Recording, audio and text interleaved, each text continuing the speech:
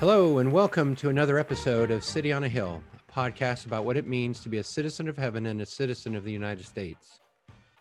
We want to encourage Christians to find their tribe in the church and their hope in the kingdom of God, rather than to seek both in the kingdom of man. So with that, let's get to it today.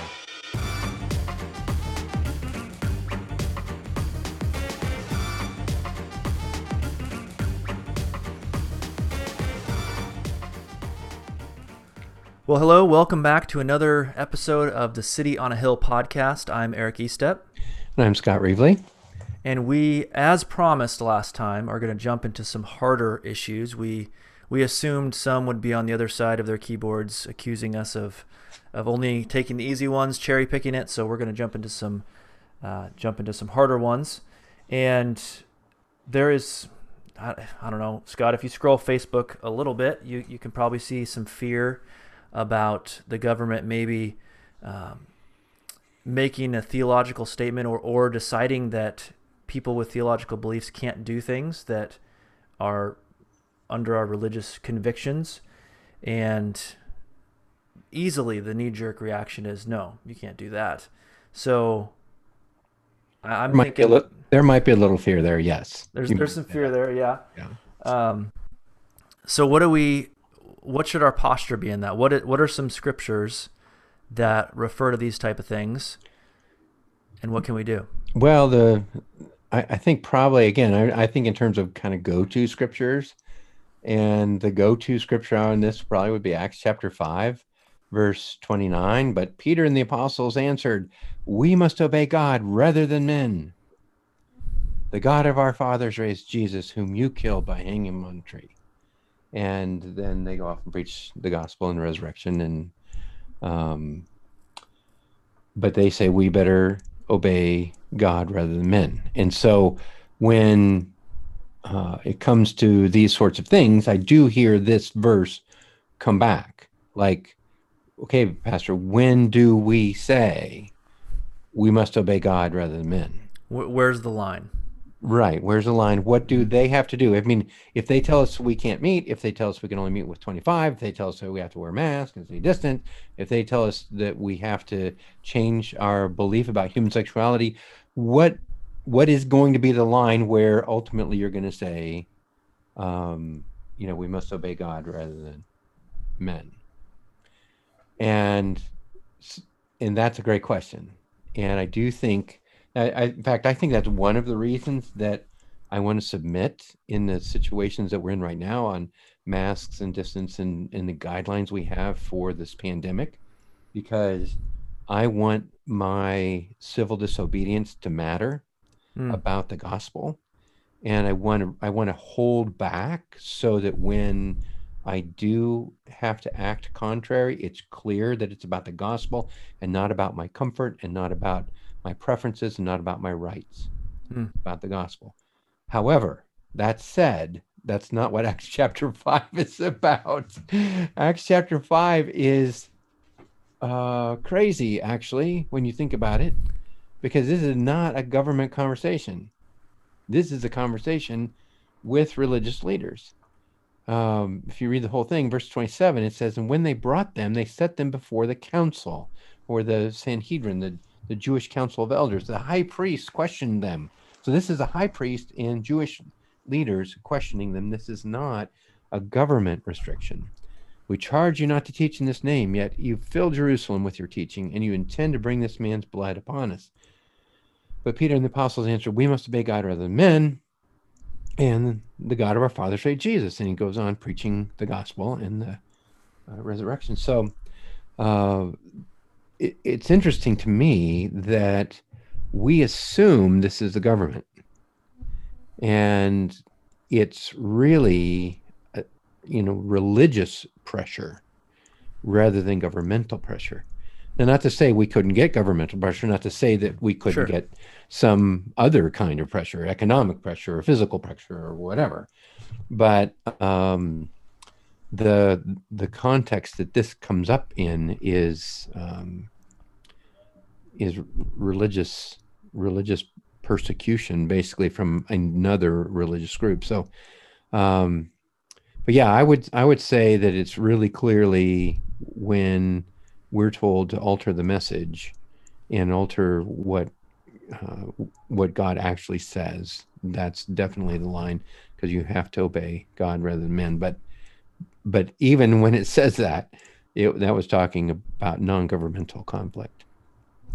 Well, what's really interesting about Acts, and you might be jumping here, Peter deals with this, Paul deals with this, and in trying to escape that conflict, that pressure, Paul goes all the way to appealing to Caesar. Yeah, yeah, He appeals to the governmental authority all the way to the top, which is kind of crazy that he ends up all the way all the way to where Caesar is. But he's appealing to the authorities that he's submissive to in trying to relieve the pressure from other institutions. yeah. I think that they had, they had an arrangement that we don't have, right? I mean, Sure. neither against the law of the Jews nor against the temple have I, or against Caesar have I committed any offense. And so there's these jurisdictions, some of which are religious, some of which are governmental, and the I think the religious jurisdictions were given, sort of limited reign there under Caesar, and so they were all in a knot about Paul's preaching of the gospel, and so they stirred up their religious animosity toward him, and the way that he chose to um, I don't know, escape or gain protection was to appeal to Caesar. So he used the fact that Caesar had a higher jurisdiction than these Jews, and even then, he says to the Jews, "I've done no wrong." I mean, it's not like I'm guilty, but I'm going to appeal to Caesar. It's like I'm innocent, and I'm going to appeal to Caesar Right. to be safe. So I mean, it's not any kind of disobedience anywhere in here, but he does utilize his citizenship there. And we're told, yeah, it becomes problematic later, because if he hadn't appealed to Caesar, they could let him go. But well, because he did, he better go see Caesar. Caesar's got him on the calendar. So um, there's nothing wrong with that, to utilize your Roman citizenship or your United States citizenship. I don't think there's anything wrong with that. But again, what you see in the New Testament is not what we have now. That's, I think, some of what you're getting at, Eric, when you brought that up, is that this religious conflict that Peter and John had about preaching, and they have to obey God rather than man. Paul had the same kind of religious conflict that he hoped Caesar would rescue him out of, so he appeals to Caesar. And actually, well, he does get rescued because they send him there. So that's a different kind of a thing than we have, but nonetheless, wasn't wrong for Paul to appeal, and he had rights that he utilized, and that's fine. Right. But they were not rights against the government. They were not, and even his appealing against the Jews was not necessarily an appeal against government. It was the appeal again, for protection from this religious jurisdiction that was to whom he'd done no wrong, that was fired up about something that they made up. So it really was a different kind of a thing than we would normally have in our world. I can't really think of a situation that would be quite like it, where somebody would say, "Oh yeah, well, I'm going to go against the government, this level of government, because a higher government's going to be okay." I mean, you have courts that you can appeal to and that sort of thing, but it's not quite the same. When our system is explicitly set up so that the institutions of church are not overlapping with the institutions of state, which makes it a little bit hard for us even to understand this context. Like then you could even go to Caesar because I have this religious conflict going on. Yeah, that's a very odd odd thing. But Yeah, also, imagine that. Imagine, being in, sideways with some other religion, or sideways with the Jewish synagogue down the street, and saying, okay, we're going to settle this. We're going to settle this Oregon Supreme Court or something. It's like, right. oh, well, that's weird. Okay. Yeah, it's not going to happen. Yeah. But there is, and I think this is worth noting more on the practical side. Paul could appeal to Caesar because he had Roman citizenship. We have a plethora of means of appeal that we can engage because we're citizens of West Linn, we're citizens of Oregon, we're citizens of the United States, and there's been a lot of sad examples to see during the pandemic, but there's also been, excuse me, some really good examples of, I've seen churches use that process while restraining their character to the character of Christ, and appeal in that process to say, you know what, I think the way we've been restricted is too much. And because they've had such a good history of walking along and being submissive, and then saying, hey, I want to raise my hand and appeal, it was a better witness for one, but also a better engagement of that process. I think Capitol Hill Baptist Church was one of them in DC that, I mean, we were frustrated in Oregon, but we weren't locked down near to the degree that Washington, D.C. was, and they walked through that process well, and engaged the tools they had, but with the character of Christ, I think, which is laudable. Yeah. You mentioned the character of Christ. I think there's another sort of, it's not really a counterexample, but interesting example. So in Luke chapter 13, the Pharisees come and say to Jesus, "Get away from here, for Herod wants to kill you." And Jesus said to them, "Go and tell that fox, behold, I cast out demons and perform cures today and tomorrow. The third day I finish my course. Nevertheless, I must go my way today and tomorrow and the day following, for it cannot be that a prophet should perish away from Jerusalem." And then he begins to say, "Oh, Jerusalem, Jerusalem, city that kills the prophets, stones those that are sent to it. How often I would have gathered your children together as a hen gathers her brood under her wings, and you were not willing. Behold, your house is forsaken, and I tell you, you will not see me until you say, blessed is he who comes in the name of the Lord." And so, essentially, is this some kind of civil disobedience? Is this some kind of attitude that Jesus is copying toward Herod? I imagine that would be warranted, since they say, "Get away from here, he's going to kill you." Well, okay, that warrants some sort of alarm or something, but he says, "Go and tell that fox." And it's the same. He used the word or the metaphor of a fox the same way that we would, right? Where it's somebody who is crafty, or somebody who is treacherous or cunning. And, it's probably, since Herod was trying to kill him, probably not far from the truth. And it wasn't over the top, I don't think. It wasn't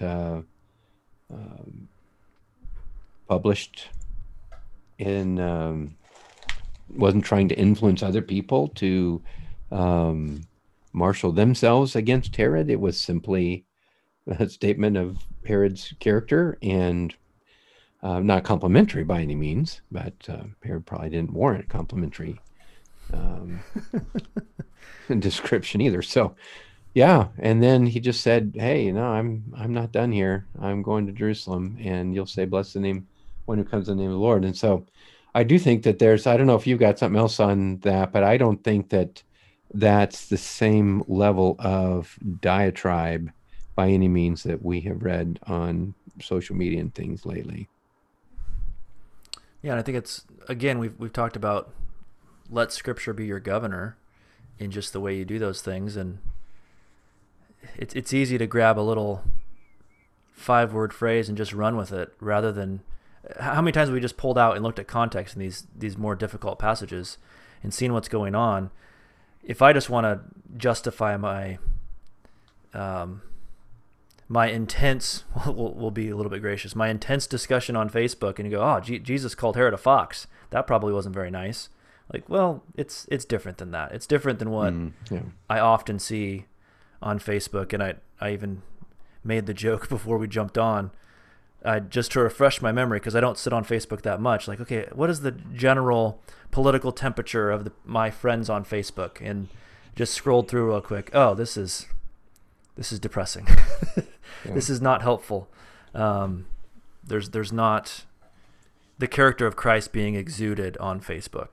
Well, I think you got a couple things too. You just want to say, okay, how am I going to govern my own attitude about this? Okay, Jesus called Herod a fox.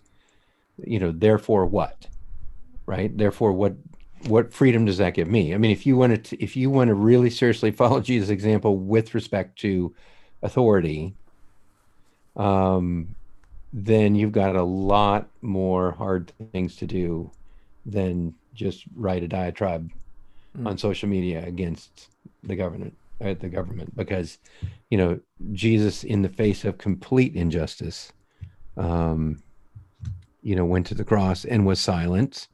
Wasn't like he was arguing all the way. It wasn't like he was marshaling his disciples, wasn't telling everybody his rights were being violated, though they were. Well, and explicitly stops the marshaling of the disciples. Yeah, right. Peter comes out with a sword. Nope, Put that's it not what away. we do. Yeah. So, anyway, I mean, if you want to follow Jesus on that, I think the many examples of the way that he interacted with the government and rendering him to Caesar and all of that is probably a better indication, because you got a lot more of those. And you got him calling to some religious leaders again, Herod is a fox, because Herod's trying to kill him. Now, again, it's different if they're trying to kill you. If the government's trying to kill you. You can tell some religious leaders they're fox, I suppose, and I'd let that go. But I think you want to be a little bit thoughtful about the way that you do that. So I got one other one that is like, hold those legislators accountable, right? Keep people in their place, because you got John the Baptist in Matthew 14. You got John the Baptist who is killed because he got crosswise with Herod, and he was trying to hold Herod accountable, and that landed him in prison, and then it caused him to lose his head. And therefore, one might say, Christians, Baptists in particular, John the Baptist, should hold their government accountable. Okay, I think it's very interesting how this rolls, because you've got John the Baptist. He is holding Philip accountable, but he's not holding him accountable, or excuse me, Herod accountable for his policies. He's not holding him accountable for his governing. He's not holding him accountable for the way that he's treating John and these other citizens. He's holding him accountable for his own personal morality, because he took his brother's wife, and it's not lawful for you to have her. That's what he's holding him accountable for. And Herod was a chicken. He wanted to put him to death, but he feared the people because he thought he was a prophet. And his wife in particular was vindictive toward John, because she didn't want the first husband. She wanted this husband. And when her daughter danced, she asked for John the Baptist's head on a platter, and Herod gave it to her because, again, he was afraid. So the interesting thing about that is that it was the personal morality for which he was holding him accountable, not the policies. And it was a personal thing, much like you might do with somebody who wasn't in government. And this person in government just happened to have the power to put his head on a platter. But the other thing I will say is that there's been so much about people being uptight about um, let's just say, conservative policies with a leader whose character was immoral, and they're excused the immoral character for the sake of the policy, then that I mean, that just is completely upside down from what's happening with John the Baptist here. Hmm. That's what really is just earth-shattering to me. Is that John the Baptist holds him accountable for his own personal life, and that I think is kind of a beacon call for those of us who would support people in government. Is like, yeah, let's get people whose character we can support as well. So Hmm. anyway, again, all of these things are a lot more nuanced than they are when if you read them in context and think about what's really going on. It's way different than the Hmm. conversations that I've been having in the last year or overhearing in the last year Hmm. about how Christians ought to deal with these things. Hmm. And so, anyway, those are some of the more naughty problems, I suppose, that you run into in the various scriptures. Yeah, and one other thing I thought of with this Herod, because John the Baptist specifically says it is not lawful, Mm-hmm. and he's referring to, one could assume he's referring to Old Testament laws, the laws of the Jews, Right. whom Herod wanted to be the king of. And I don't want to draw this too fine, but it seems if Herod wants to be connected to that law, then he's almost asking for those things. One of the prophets of God for the people of Israel, he wants to be connected to that law to some degree. I don't know if that fits, but it just came to mind when he says it's not lawful because it's not a Roman Yeah. law, I I don't assume. think I don't think you could be. Yeah, I don't think you could be. You could want to govern the Jews and be their king, and not be subject to the law and have that work out very well. Right. Right. And that's, I think, what John called him on. So. And I think another, because I've had this discussion many a time with people, talking about calling people out or calling, whether for policy or character. Hmm. I like if people cared more about calling people out for their character. That's that'd be a great place to be. But I've often talked about who's actually in your proximity. Like, who do you actually have influence over? John the Baptist clearly had influence Oh, they to were some face to degree face. over. Yeah, he was Yeah, they're face talking to with face. Herod, Yeah. and putting that as a measurement of who you can talk to. I mean, I always in my head go to the proverb, "He who is excellent in his work will stand before kings." Like we don't stand in front of a lot of kings, but I would hope that we aim to be excellent in our work so that we can stand before kings, so that we could be like a Daniel who can actually have influence on. He had influence on the leader of all of Persia, Hmm. and yeah, if you have that influence, if you know, let's make it smaller. If you know your mayor, if you know your city council person, if you know the president of your neighborhood association, okay, now you have some influence with them, and you can talk to them in ways that matter, like John the Baptist talked with Herod, or other ways.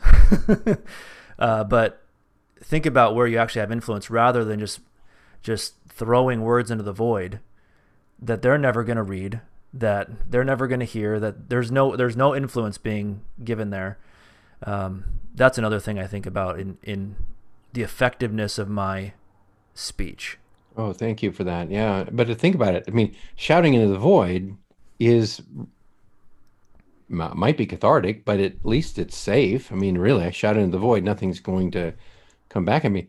You actually call the homeowner association on his character, or you call somebody that you actually know on something.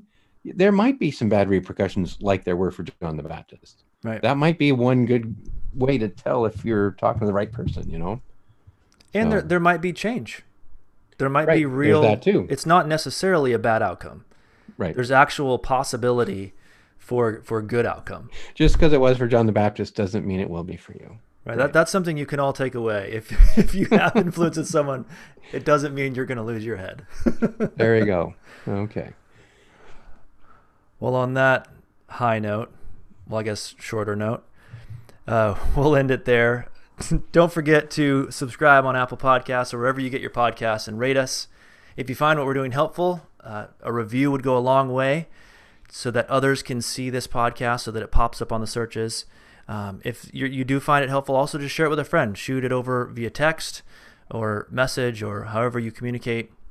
We'd love for other people to do this and hear it. And if you have questions, send them to podcast@newlifenw.com. And we look forward to the next conversation.